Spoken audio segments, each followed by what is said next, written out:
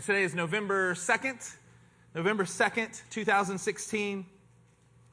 The title of tonight's message is Birds of Prey and the Glory of God. Amen. Birds of Prey and the Glory of God. We're starting off in Haggai chapter 2. Say there when you're there. I want to make sure. It's kind of tucked away in the minor prophets here, right? This is what we call them in the minor prophets. Because of the length, they are not minor in content, however. They are major because they are part of the holy scripture that we are to learn, that we are to love, that we are to delve into. Chapter 2, verse 1 says this: On the 21st day of the 7th month, the word of the Lord came through the prophet Haggai. Before we go on, the 21st day of the 7th month. You know, before you start learning some of this, you're like, amen, you just gave me a calendar date. Fantastic. You have the 21st day of the 7th month of Tishri. So what we're saying is that on the last and greatest day of the Feast of Sukkot, the word of the Lord came forth. All right, we've just finished studying some of these things. I'm trying to make sure that we tie it in so that these bits of information, I know our church, we give you a lot of information. But the point is not that we're trying to wow you with information. We're trying to build to your knowledge so that as you go through and read the word, you go, oh my goodness, oh my goodness. Sukkot begins on the 15th day. So 7 days after, if you start counting on the 15th as day one, on the 21st day, you get the 7th day, the last and greatest day of the Feast of Sukkot. Incredible. Speak to Zerubbabel, son of Shealtiel, governor of Judah, to Joshua of Jehozadak, the son of Jehozadak, the high priest, and to the remnant of the people. Just a little secret about Haggai as you're reading through. For whatever reason, the way that the word of the Lord is recorded there, it continues to say this three groups of people. Zerubbabel, he's the governor. We find more about him, and you hear about him in Ezra. You hear about him in Zechariah. Not by might, not by power, but by my spirit, says the Lord. That is spoken to Zerubbabel, right? The governor of Judah. To Joshua, the son of Jehozadak, the high priest. He gives you a governor. He gives you a high priest, and then the people.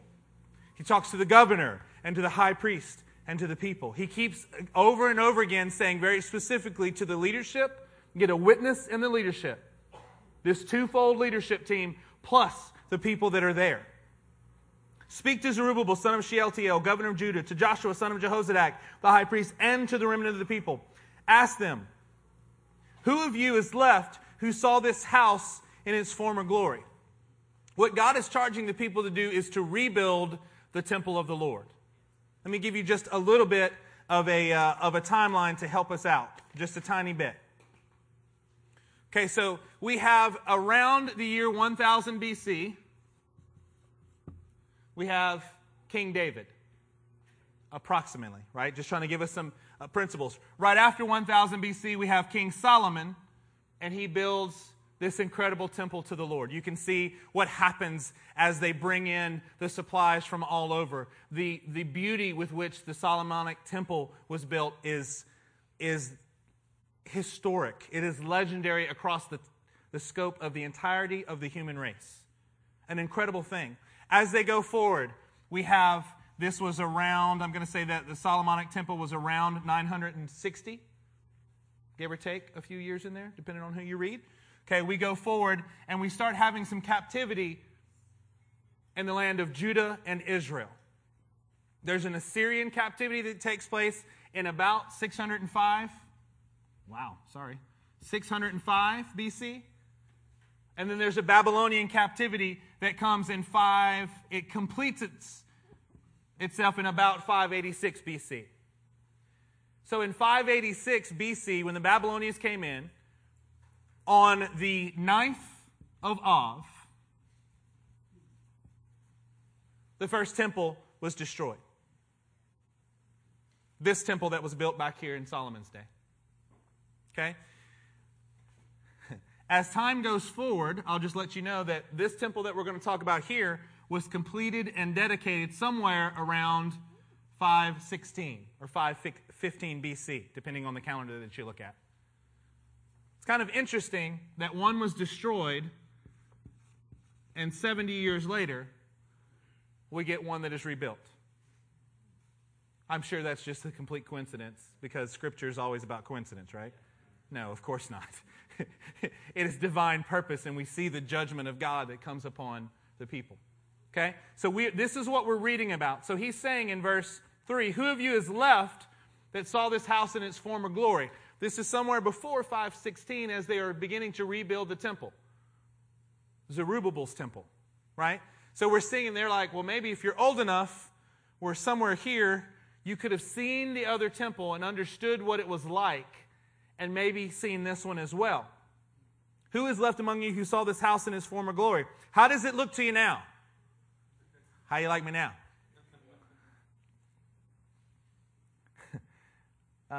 Does it not seem to you like nothing? Isn't that an interesting thing? That doesn't seem that impressive, does it? When we talk about the tabernacle, we've spent a lot of time in the last few weeks. It seems that God is causing our hearts and our thoughts to revolve around the tabernacle and around the temple. Have you noticed that? Yes. A lot of messages, a lot of teachings around what it's like and where the tribes were placed and what it was made of. Incredible things. I've been studying since I've been a believer, and there's been things that I've learned personally in the last few weeks. It's been so enjoyable. Seems like God is bringing us around some of this again.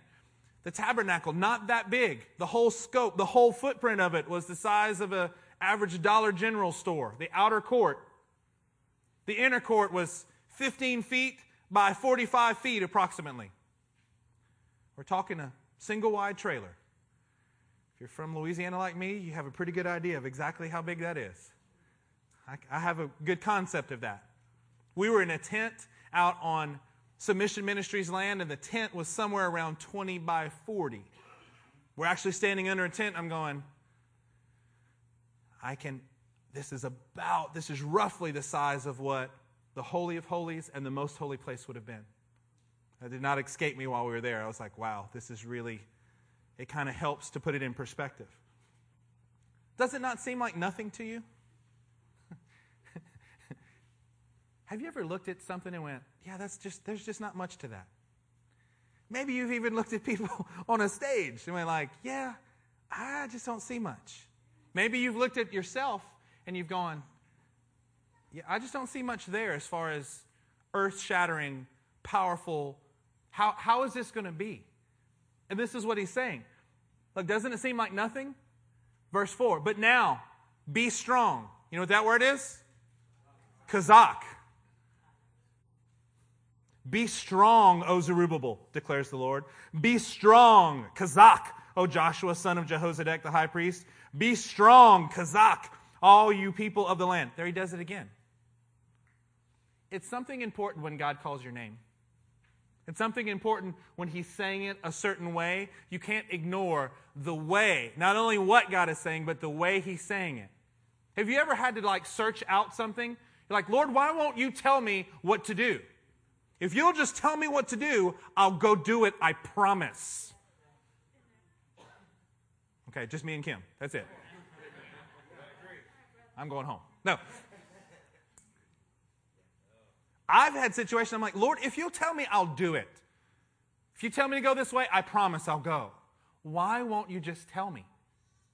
Why won't you just make this clear? You know why? Because he wants me to continue to search it out. There is something glorious in me searching it out. There's something me going, Lord, I don't know, and yet I'm still going to move forward in you. I'm still going to do the last thing that you told me and tell, Lord, I need an answer to this. Well, he knows that I need an answer to that. And he wants me to ask him. I'm asking him, Lord, you got to show me. What do I do with my kids? Where do I send them next? Where do we go? How do we make this decision? What job? What do you want us to do, Lord? What's the next step in our life, Lord? And he's saying, it sounds like he's saying nothing to us. It sounds like the heavens have become silent. Lord, just tell me. Just tell me. Yeah, he'll get to that. But in the meantime, you know what we're supposed to be doing is, Lord, I'm completely dependent on you. Because oftentimes, at least in my life, you know what I do? Is when he does tell me something, I'm like, thanks, I'll see you later. Whoosh. I got it now. I'll take it from here. Really? That's what I do in my life. I don't know about you guys. A lot of times he has to be limited on what he can tell me because I'm going to go run off and try to do it in my own strength if I'm not careful. I'm going to go, okay, great. Now I've got the direction. Then I fill in about 4,000 details, none of which he said to me, none of which he has instructed me in. I get my own concept of what it should be and how quickly it should be done. Oh, Lord giving me a great direction for my life. I guess I could do that by next Thursday. Yeah, right. That'll take you 20 years. What are you talking about? Oh, so maybe that's why he doesn't always show me as much as I think that I should have. Maybe his word is a lamp unto my feet and a light unto my path. Maybe it doesn't matter that I know everything that I need to know right now because that would remove my desire to trust him.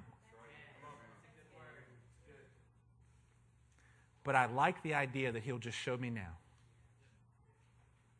It's not how he works. Because it's not good for us. It's not good for us at all. But now be strong, O Zerubbabel, declares the Lord. Be strong, O Joshua, son of Jehozadak, the high priest. Be strong, all you people of the land, declares the Lord. And, what's the next word? Work. And work. You better work. What? Be strong. In other words, cause something to rise up within you that says, no matter how much this is going to take, you know what? I'm going to do it.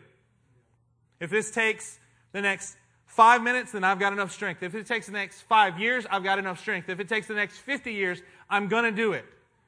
This is the type of church that we are not unfamiliar with the idea of you better work. You better get to it. We're the type of church that says not just look at a mountain and tell that it can, and say to it, be cast into the sea. And we think that some miraculous hand from the heaven is just going to pick up a mountain and dump it in the water. We're the type of church. You're the type of church that will say, I'm going to tell this mountain to be removed in Jesus' name. Now hand me a shovel. Now wait, brother. Just wait a minute, brother. No, this is the kind of faith that I have. God can remove it. He can cause the earth to shake. I'm not worried about that. If he wants it done that way, fine. Until then, I got a shovel. Because he told me to go and remove this mountain, so I'm just going to go remove the mountain. What a ludicrous idea, right? Doesn't that sound silly to you at first? But it's not silly because it's God's will for your life. What mountain are you needing to move in your life? Then get a shovel. Rise up. Be strong, Zerubbabel. Be strong, Joshua. Be strong, people. And work. Look at the word for work right here. Look at the word for work. It is Hebrews. It's the word asa. It's the word for work. What we have here is an in. Actually, I'll tell you what. I'll do it this way. Yeah, from right to left. So we have an in. Then we have a shin. And then we have a hey.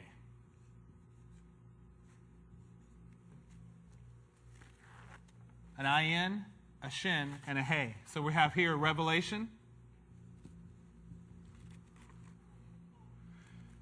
We have press or to devour. And we have to watch or to know. You know what the word work here means is included in the definition in the Strong's is this idea that you're working, you're pressing in to a revelation that God has given you, but it's in light of something that is before you. You're working for the Lord. It's almost like Hebrews 12 tells us that for the joy set before him, Jesus Christ endured the cross, scorning its shame. There was something that was set before him, and that gave him the purpose to go ahead and do the work.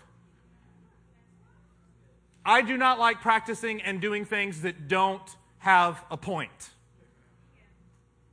I don't like doing that. I don't like sitting somewhere and doing, and maybe somebody has this in here, and God bless you. If I had a job where I was moving widgets just over and over again, oh my goodness. Just one monotonous task, I don't think I would be a very nice person. Right? I have to have a purpose to what I'm doing. And if I can't figure it out, to my detriment sometimes, I don't always work as hard as I should. But what we're saying here is be strong and work. What does God put before you? Well, then work at it. Be serious about it. Go after it with all that you have. And look at the next phrase. For I am with you. Now, wait a minute. God is with us? Let me show you what this word with is here. It's number 854, and it's the word et. Right, Riley? It's et. And the letters here are an alf and a tav.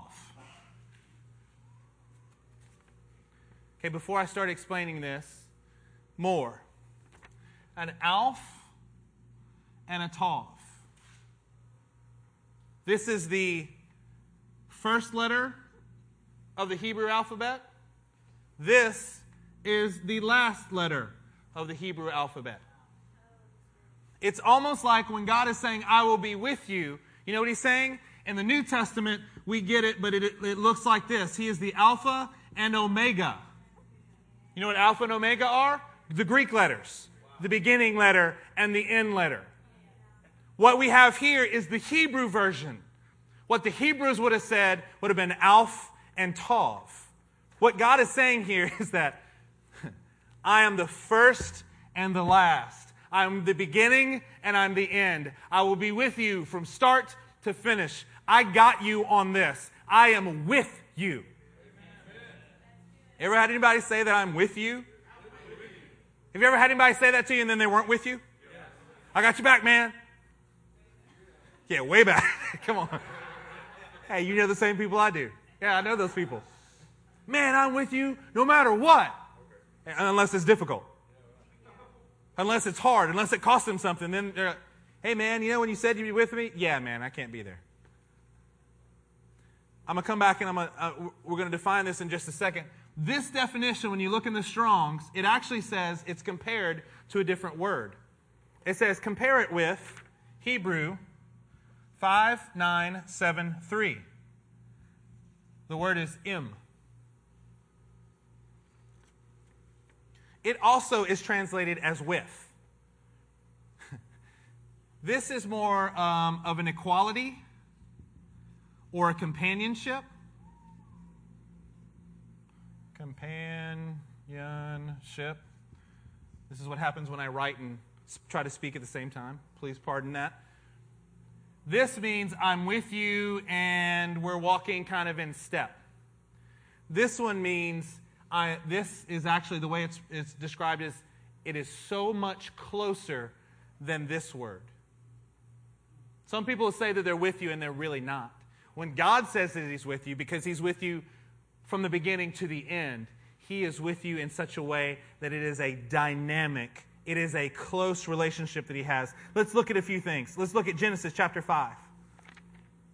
Genesis chapter 5 and verse 24.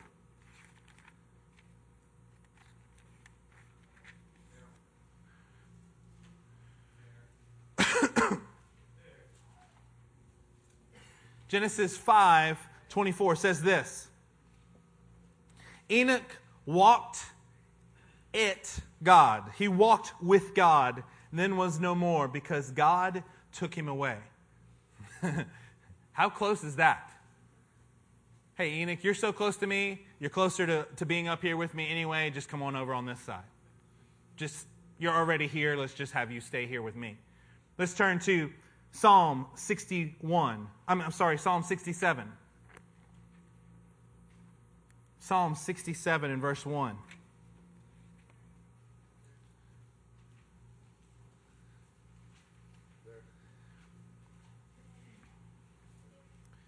Verse 1 says this, may God be gracious to us and bless us, and to make His face shine with us. To shine upon us. That your ways may be known on earth, your salvation known among all the nations. Take a look at Psalm 105 since we're here. Just turn over a few pages. I'm going to give you a bonus one here in Psalm. Psalm 105.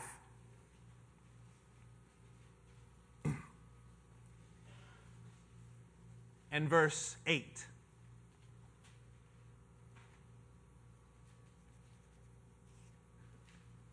Psalm 105, there are some psalms that are really interesting psalms. You know what they do? It's almost like they give a history within the psalm. The Battle Hymn of the Republic. Mine eyes have seen the glory of the coming of the Lord. Right? There are stories that are told in our songs, right? So these are songs that the Hebrew people would sing. And in this song, as they're doing it, to help the people of Israel remember their history, Psalms like 105 give you a synoptic view of a lot of things that are going on.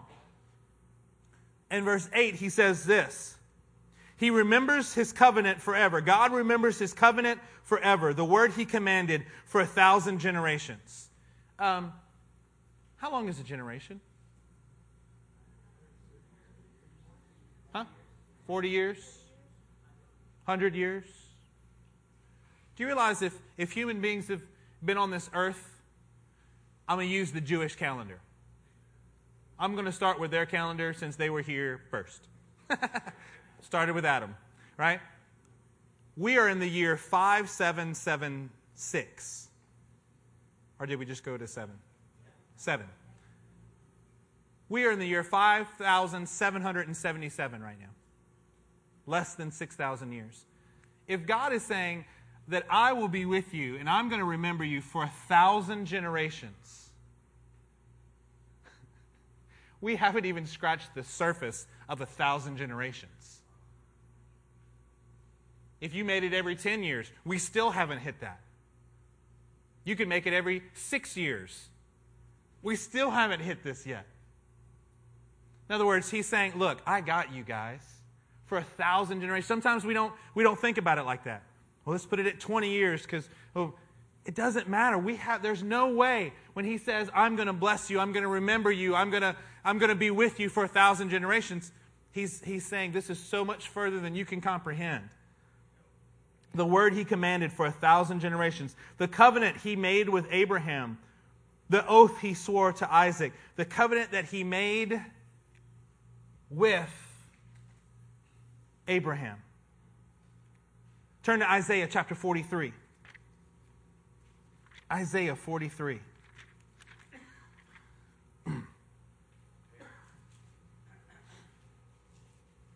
Let's take a look. Let's just start at verse 1. Isaiah 43:1 says this, But now, this is what the Lord says, He who created you, O Jacob, He who formed you, O Israel, fear not, for I have redeemed you. I've summoned you by name, you are mine. It's something when the Lord, obviously He was speaking to a people group here. But when you start thinking about this and you place yourself as you're reading the Word and understanding, you're trying to place yourself here in the context of what's going on. Just the very thought that I'm not supposed to fear because He's redeemed me. He's called me by name and I belong to Him. What a powerful, powerful thought.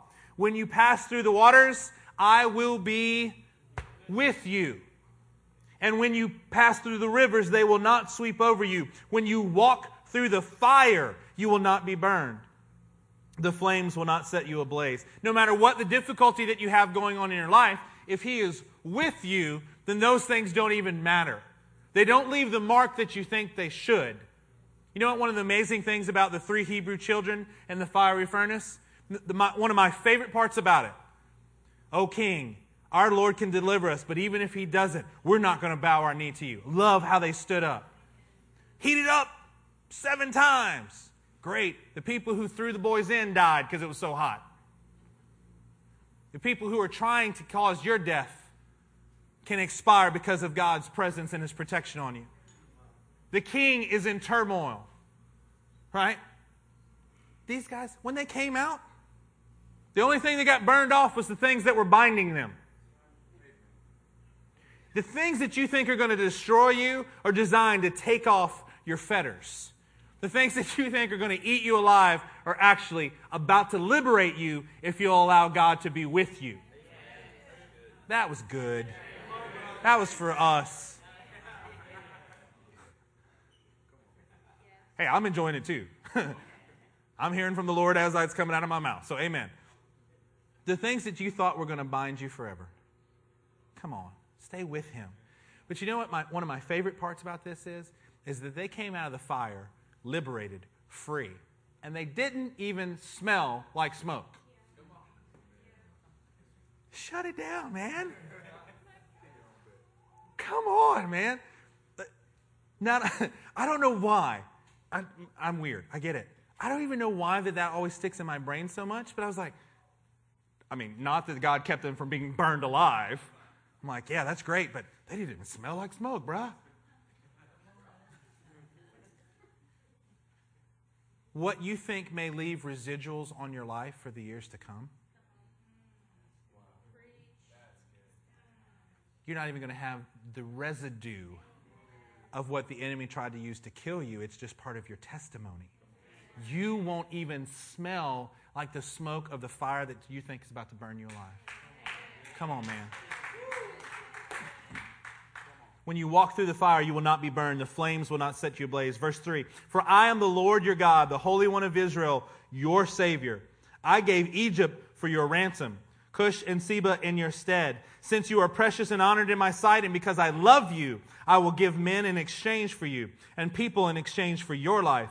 Do not be afraid, for I am with you. Come on now. This is life-changing verses that we're reading here. Let's turn to Matthew chapter 28. We're going through law, prophet, writings, Older and Newer Testament. Matthew 28. Let's look at verse 18. Then Jesus came to them and said, all authority in heaven. Everybody say all. All means all. Pastor Mike taught us that a few months back. All authority in heaven and on earth has been given to me. Therefore go and make disciples of all nations. It does not say make converts. It does not say get people to just say a prayer with you. It says make disciples. That is the charge that we have. Of all nations, baptizing them in the name of the Father and of the Son and of the Holy Spirit, and teaching them to obey everything I have commanded you. Everything. And surely I am with you always to the very end of the age. When you know that this type of with is from the Alpha and the Omega, it's from the first and the last, it's from the beginning to the end, it makes sense that he's saying it here. I am with you. Turn to 2 Corinthians chapter 13. Come on, Shiloh. She was feeling that one. Say amen. Shiloh, I love it. 2 Corinthians 13. The final greetings to the church at Corinth. To the people at Corinth.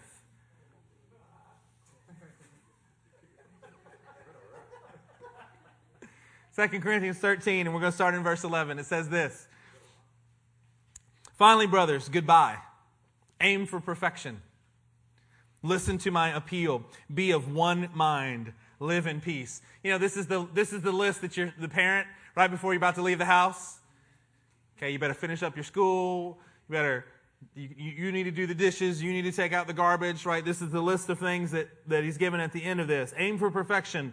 Listen to my appeal. Be of one mind. Live in peace. And the God of love and peace will be with you. Greet one another with a holy kiss. All the saints send their greetings. May the grace of the Lord Jesus Christ and the love of God and the fellowship of the Holy Spirit be with you all. Come on, this is exactly, I love this. Turn to Revelation chapter 1. Revelation, singular revelation.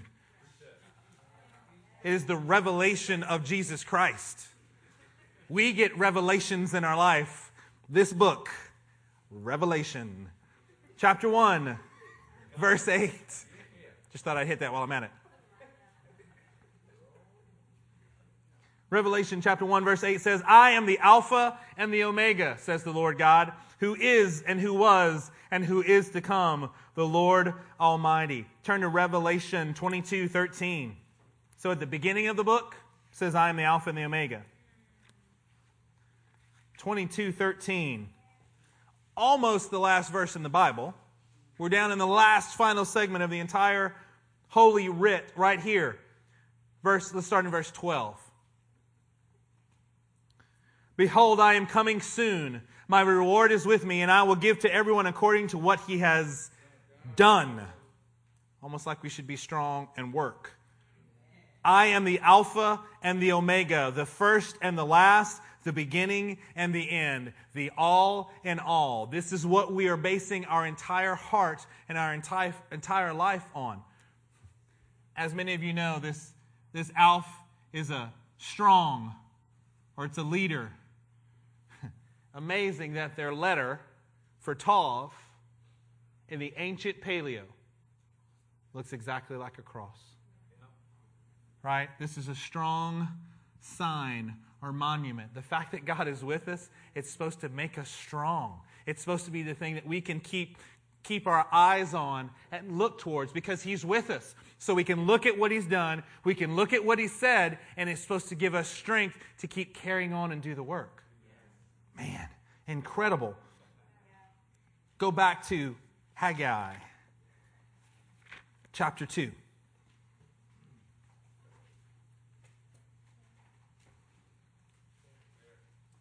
For I am with you, declares the Lord. Verse 5.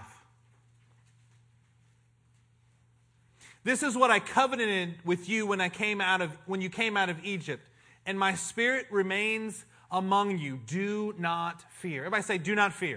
Do not fear. You know why the Bible has to say this so many times? Because we get afraid. We were with some of the most powerful men of God that I've ever had a chance to be around in my life this weekend. Some of them are here with us tonight. You know what the enemy tries to do? He tries to make you afraid. Enemy is a big old stinking bully. You can be in the very presence of God and start worrying about things about what you're not. Let's turn to Genesis chapter 15. Keep your place there in Haggai because we will come back to it. But Genesis 15. Let's start in verse 1.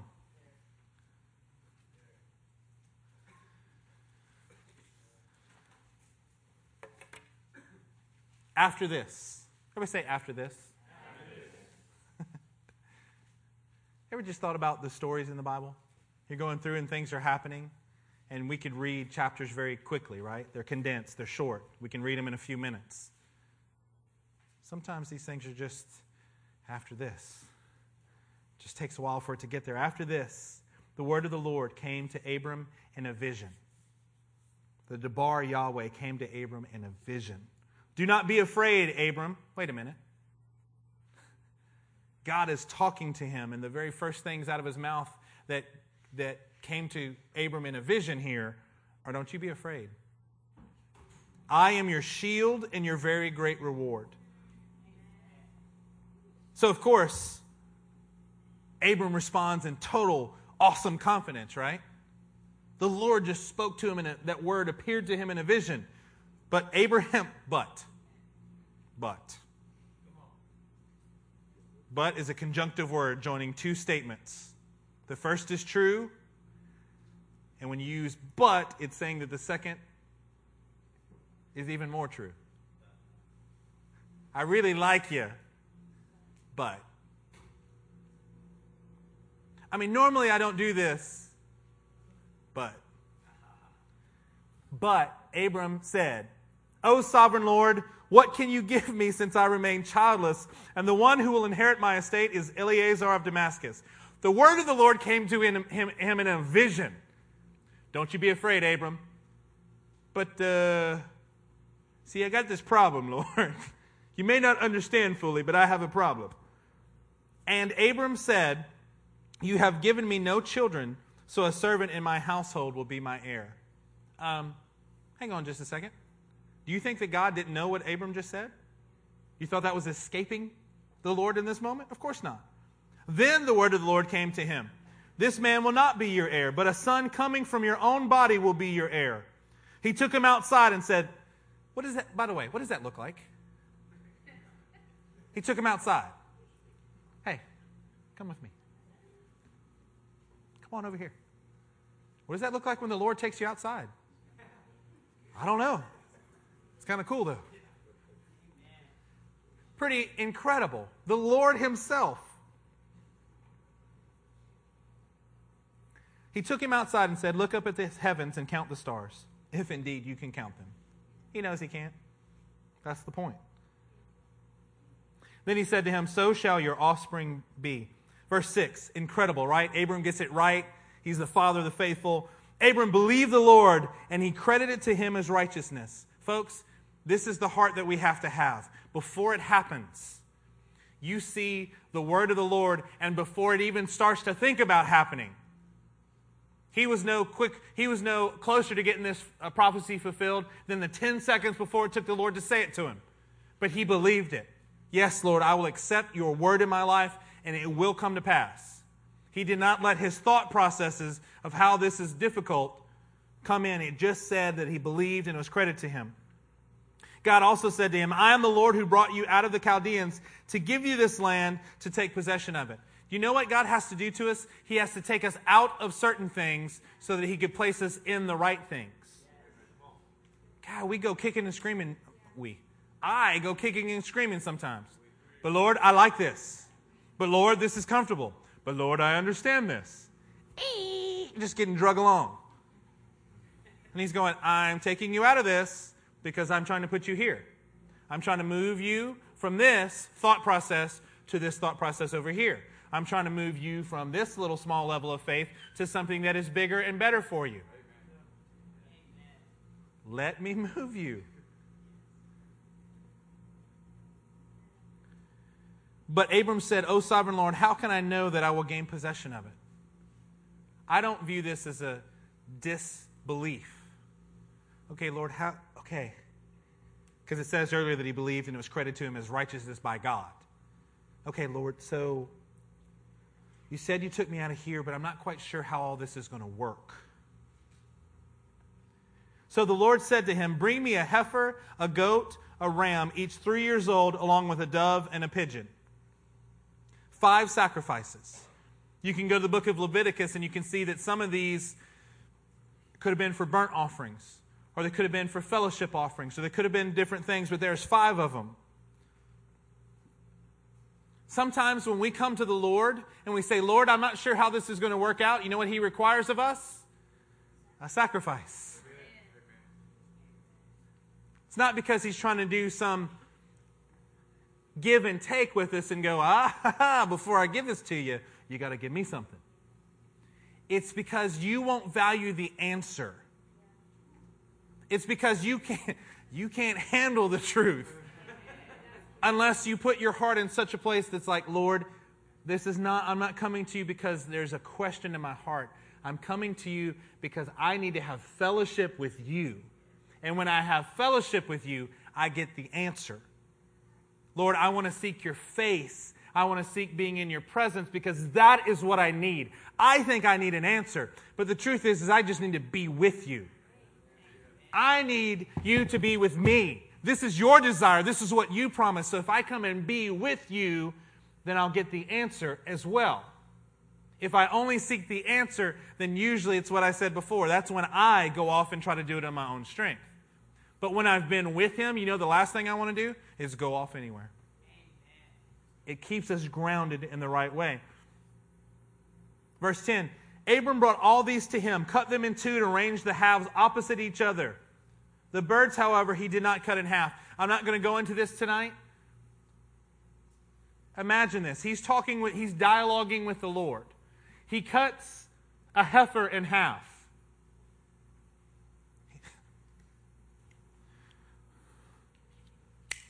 All right? Go. How long is that going to take you? It's going to take you a little while, right? How about a ram? How about you're going through and you had to go get them? Did they just magically appear there? No, he had to go get them. This is taking a while. He arranges them. He lays them out. Now, we know that Abram is in one of the most holy moments that a human being has ever directly had with our God. A covenant that we are still getting the blessing of today. All nations of the earth will be blessed because of what this man did. Thousands of years ago. We're still reading and talking about him. He is there. He is laying out these animals. What is going to happen is usually you would walk through in a figure 8 pattern. Would remind us, we use that pattern now for the sign of infinity. God's promises. He is the Alpha and the Omega. He is the one that's going to start it. He's the one that's going to finish. You won't even be able to you're not even worried about where it ends because His promises are going to be to us for 1,000 generations. It's just going to keep going and going, right? And look at verse 11. Then birds of prey came down on the carcasses, but Abram drove them away. Do you know what happens in your most holy moments? You get birds of prey. You will be there in a divine encounter with God. I could be standing right here on the front, feeling God's presence, being overwhelmed. And then you know what can happen? There could be a bird of prey that sets in my heart. There could be a kid that cries and causes you to fall out of the third heaven. Oh, what's going on? You start worrying about things like whether you're worthy or not to be in the presence of God. He is sharing His glory with you. He's showering His presence upon you and you feel it. If He's letting you feel His presence, stay with me here for a second. Do you need to worry about whether He wants to let you feel His presence or not? Wait a minute. He's moving upon your heart, and you know what? You can get distracted. You can start thinking about something else.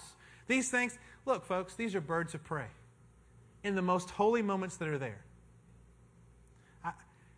We had such an incredible weekend, and you know what the reason I'm speaking to you now about birds of prey, for our friends who were there, I shared part of this the other day. Because I was having to deal with birds of prey. I was sitting there amongst godly people and going, geez, I don't know if I belong here. God, these guys are so godly. I'm standing there with them. God, by His divine power, put me standing there with them. And I'm fighting whether I should be standing there with them or not.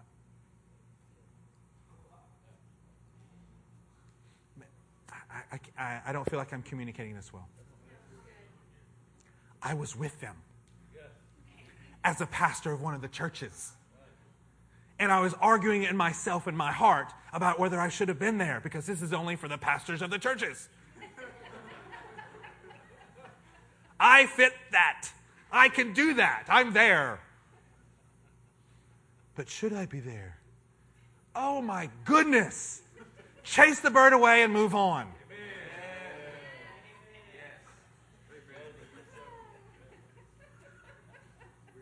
We were there that morning, and we got there, and we were out at the tent, and there were birds that were circling. There were buzzards that were circling around. Just, right? I was like, oh, that is exactly what's going on. They're just kind of waiting. Just waiting to see. And as Abram had laid out these sacrifices to the Lord, just be with me here for a second. When you lay out your sacrifices to the Lord, because they take time, this is not a microwave kind of sacrifice that you can give. It takes time. He had to go he had to take care of them. He had to present the right kind of offering. Then he had to cut them in half and arrange them a certain way. Lord, I've done all these things for you. Lord, we've sold houses. People in this church sold houses. They've given up jobs. They've given up whatever. And now, Lord, we're laying it before you. Right? It was, sorry. Should have kept that part inside. But we're here in God's presence, and what our job is to do is to chase away the birds of prey. Because you know what happens if we don't? Like in Matthew 13, when we read about the parable of the different types of soil, what happens? The very first type of soil got thrown out and the birds came and ate it. What has God deposited into your life that you haven't gotten rid of the birds of prey and it gets stolen from you? Just nipped away. You know what you have to do? You have to take those thoughts captive and make them obedient to Christ. In other words, you got to chase those things away. You know that discouragement that you keep feeling? You know that moment right after you're in the presence of God and you wish that you could go away because you're not supposed to be here? Yeah, that's just a bird of prey. That's a demonic thought. That's a thought that is not from you. You got to go chase that thing away. You know what you can't do? Like, look, a bird. Just because you're comfortable with that bird, just because you're used to what that bird looks like, doesn't mean you're allowed to let it stay. Just because it's been the same lie that the enemy's been feeding you since you were 5 years old, doesn't mean that you should let it stay there. You should be like, I'm in a holy moment. These thoughts need to get in alignment with Christ. You know what I'm not going to do? I'm not going to let the way that I feel overcome what God's Word says. He's either with me or He's not. You have to go back to the Word. Why, as a church, do we do our little note cards? Have scriptures. Have them in your back pocket. Have them in your Bible. Have them with you in your car. You know why we do that as a church? Because none of us are strong enough to remember this when the enemy just keeps sending the birds your way. You got to remind yourself that is not God's will. That is not His Word. I will only do what He says. He says He's with me. I'm supposed to be strong and work for Him. I'm going to be like Nehemiah and say, look, should such a man like me stop doing the work of the Lord? Well, that sounds arrogant. It sounds like somebody who actually understands what they've been called to do. You got to fight these things off. You cannot allow them to stay. I don't care who you are. I don't care how long you've been in the church. I don't care how long you've been a believer. You have birds of prey that are trying to steal God's very word in your life.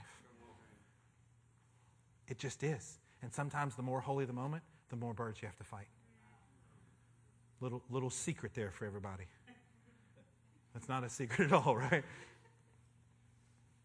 When you feel God's presence, stop thinking about yourself. Stop thinking about what you lack. You should focus only on Him. And when you do that, when you cause and you force your thoughts to get into alignment, you're chasing away the birds of prey. And you're allowing the entirety of His presence to rest there with you. What more can we want? It'll fix your insecurity. It'll fix the very thing that you're worried about if you just stay in His presence. Good God, help us. Well, raise your hand if that's you. Amen.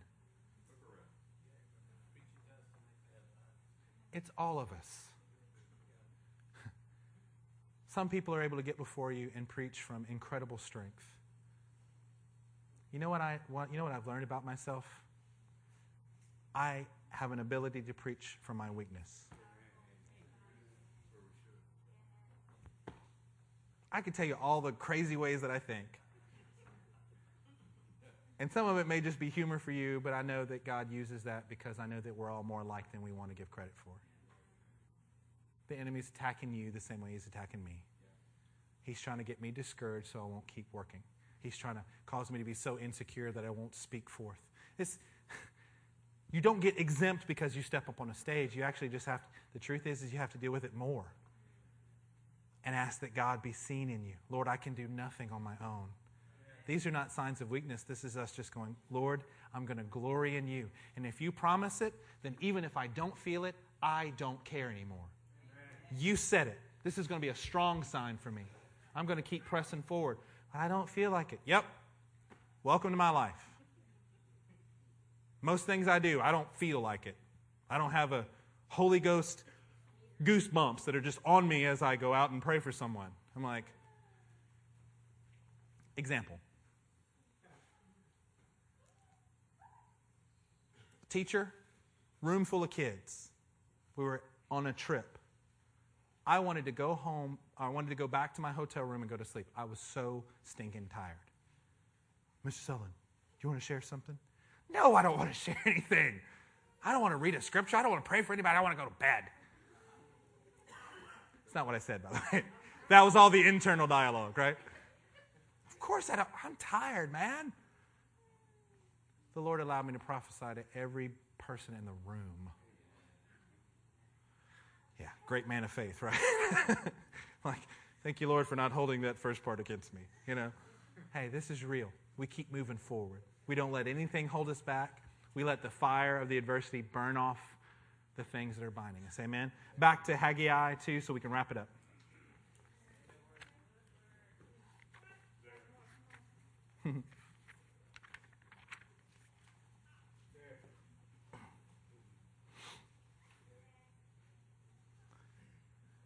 Verse 6. This is what the Lord Almighty says. In a little while, I will once more shake the heavens and the earth, the sea and the dry land. I will shake all nations, and the desired of the nations will come. The desired of the nations. Who desires it? The Lord does. It's the ones that He's desiring. He desires a remnant from all nations to come to Him. And I will fill this house with glory. Come on, says the Lord Almighty. Let's hold your place here. Turn to Hebrews chapter 12.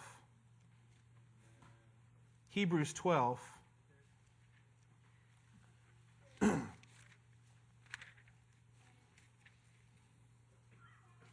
Let's look at verse 25. I'm sorry, 26. Hebrews 12:26 says this, at that time His voice shook the earth. But now He has promised, once more I will shake not only the earth but also the heavens. Does that look familiar to you? Yeah, we just read that. The words once more indicate the removing of what can be shaken. That is, created things, so that what cannot be shaken may remain. Therefore, since we are receiving a kingdom that cannot be shaken, the new stuff that you are made of cannot be shaken. So what He does in our life is He allows adversity to come to shake away the things that are still of our old life. It's supposed to shake it away, because you know what? What we are now made of, the strong sign that we now have, is that we are receiving a kingdom that cannot be shaken. Let us be thankful and so worship God acceptably. Worship God acceptably with reverence and awe. So when you allow yourself to continually be shaken, what happens is we're in danger of not worshiping the Lord acceptably. Come on. This is not designed to discourage you. This is designed to say, there is a way. Therefore, since we're receiving a kingdom that cannot be shaken, let us be thankful. I'm not nearly thankful enough. Thanksgiving should not be the only time that you think about being thankful. Let us be thankful and so worship God acceptably with reverence and awe, for our God is a consuming fire. Back to Haggai as we wrap this up. I will fill this house with glory. The word there for glory is 35:19.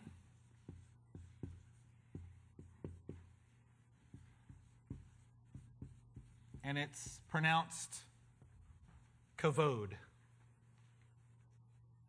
Kavod is the way that that word is pronounced, and it means God's glory. Turn to Exodus chapter 24. Just a few more verses here. Exodus 24 and verse 16.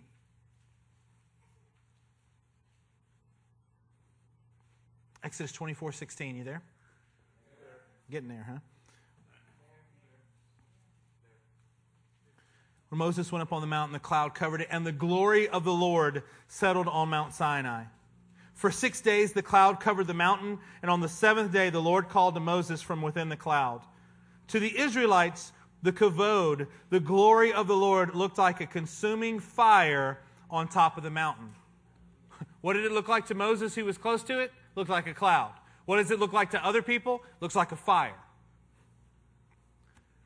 The idea behind the man on fire here is that this is what we're supposed to look like to other people. To us, we are trying to stay in the very presence of God. We are trying to find His glory and stay exactly where He is. The weightiness of His glory. I used to hear people talk a lot. Last week we talked about anointed and waiting. Having an anointing to do something is different than finding the kavod, the very glory of God, because it sets you on fire. There's a weightiness to God's presence in someone's life. You ever talk to somebody and they just always have the right thing to say? They seem to always, you're like, wow, I want to stand up and listen to this person. They have a weightiness. There's something different about it in our day that treats everything as frivolous. There's a weightiness when you get God's glory. It's not frivolous. You can't be silly in His presence. Not when it's really His presence. You don't want to find yourself because you're feeling it pressed down upon you. You're feeling His presence. Turn to Psalm 72. Psalm 72, verse 19. It says this, "Praise be to His glorious name forever. May the whole earth be filled with His kavod, His glory. Amen and amen." Turn to Ezekiel chapter 1, verse 28. I'm going to go quickly here. "Like the appearance of a rainbow in the clouds on a rainy day, so is the radiance around Him. This was the appearance of the likeness of the glory, the kavod of the Lord. When I saw it, I fell face down, and I heard the voice of the one speaking." This is what happens when you really find the glory of the Lord, when He allows Himself to share His glory with you. You want to fall face down. When you feel His presence, it may make you want to do other things, but when you find His glory, oh, God. That's exactly where I want to learn how to stay. That's exactly where I want to learn how to be. John, you can keep your place there. We're just going to run through these. John 1 and verse 14. It says this, "The word of the Lord became flesh and tabernacled among us. He dwelt among us. We have seen His glory, the glory of the one and only who came from the Father, full of grace and truth." Romans 2, verse 7. "To those who by persistence in doing good," what are they seeking? Glory. We're seeking glory. By us working the way that we should, we put ourselves in a place where we are seeking the glory of God. Revelation 21, starting in verse 22, says this, "I did not see a temple in the city because the Lord God Almighty and the Lamb are its temple." Next verse. "The city does not need the sun or the moon to shine on it, for the glory of God gives it light." What is that supposed to remind us of? It's supposed to remind us of the tabernacle. There was no light source in the most holy place. Where the Ark of the Covenant was, there was no light. There were no candles. There were no menorahs. It was the glory of God that illuminated the most holy place. This is what it's reminding us of. This city that comes down from heaven, and so that God can be with us. We can be His people. He will be our God. He's saying the glory of God gives it light in our lives. Back to Haggai as we close. Starting in verse 6. "This is what the Lord Almighty says, in a little while, I will once more shake the heavens and the earth, the sea and the dry land. I will shake all nations, and the desired of all nations will come. I will fill this house with glory, says the Lord Almighty. The silver is mine. The gold is mine, declares the Lord Almighty." Not only can you look at that in a very natural way, all the resources are His. Quit worrying about the resources in your life. Seek His face. It also means, when you look at these words in context of what they typically mean thematically through the Bible, He's saying, redemption is mine. The silver of redemption is mine. The glory of divinity, that's mine as well. "The silver is mine, the glory is mine, declares the Lord Almighty. The glory of this present house will be greater than the glory of the former house." Remember what it said earlier? Hey, you may look at this and think it's nothing. You may look at this. You may look at God's people and go, what are you talking about? That's nothing. Y'all are sending 4 people to Peru? That looks like nothing. Yeah, but the glory of this house is going to be greater than the glory of the former house. Solomon's temple? Really? Do you know what happened when that temple got built? God's presence showed up in such a way that no one could even move because the power and the weightiness of His glory fell. The priests could not perform their duties because God was there. What is it talking about here? You know what this greater glory is? This is the very temple that lasts all the way until Jesus' day. When Jesus is 12 in the temple teaching the teachers. When He's coming through and He's cleaning out the courtyard and He's standing and saying, hey, in Luke chapter 4, He's referencing back to Isaiah.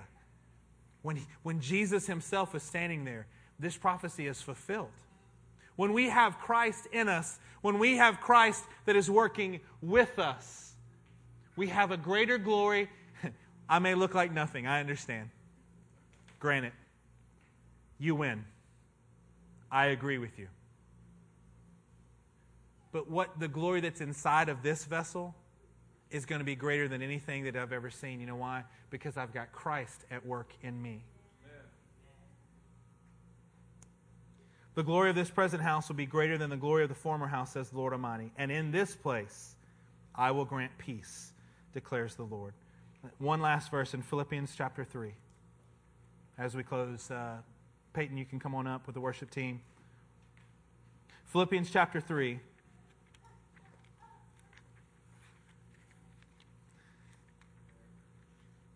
To my brothers who are listening to this message, you know what's fun? Is that between the churches of the One Association, we often listen to each other's messages. It's almost a little disconcerting because sometimes someone will come up and say, we were there this weekend in Gainesville, in the Washington, D.C. area. Pastor Wade, when you said this, and I was like, God, when did I say that?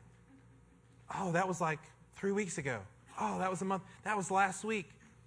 When other disciples of other houses are listening to our messages, and they're going, hey, I learned a lot from this, Pastor Wade. Thank you so much. When Pastor Eric said this, when Pastor Matt taught us on this, you're like, whoa. One of the things that I learned from our friends in Submission Ministries, I was in a prayer meeting with them on Sunday morning. We were just down in the basement of Pastor Zeke's home. And I heard these men crying out, Lord, don't take the weight off of us. What? Don't take the weight and the burden of what happens to your people off of our shoulders. We want it, Lord. We want the weight of what it feels like.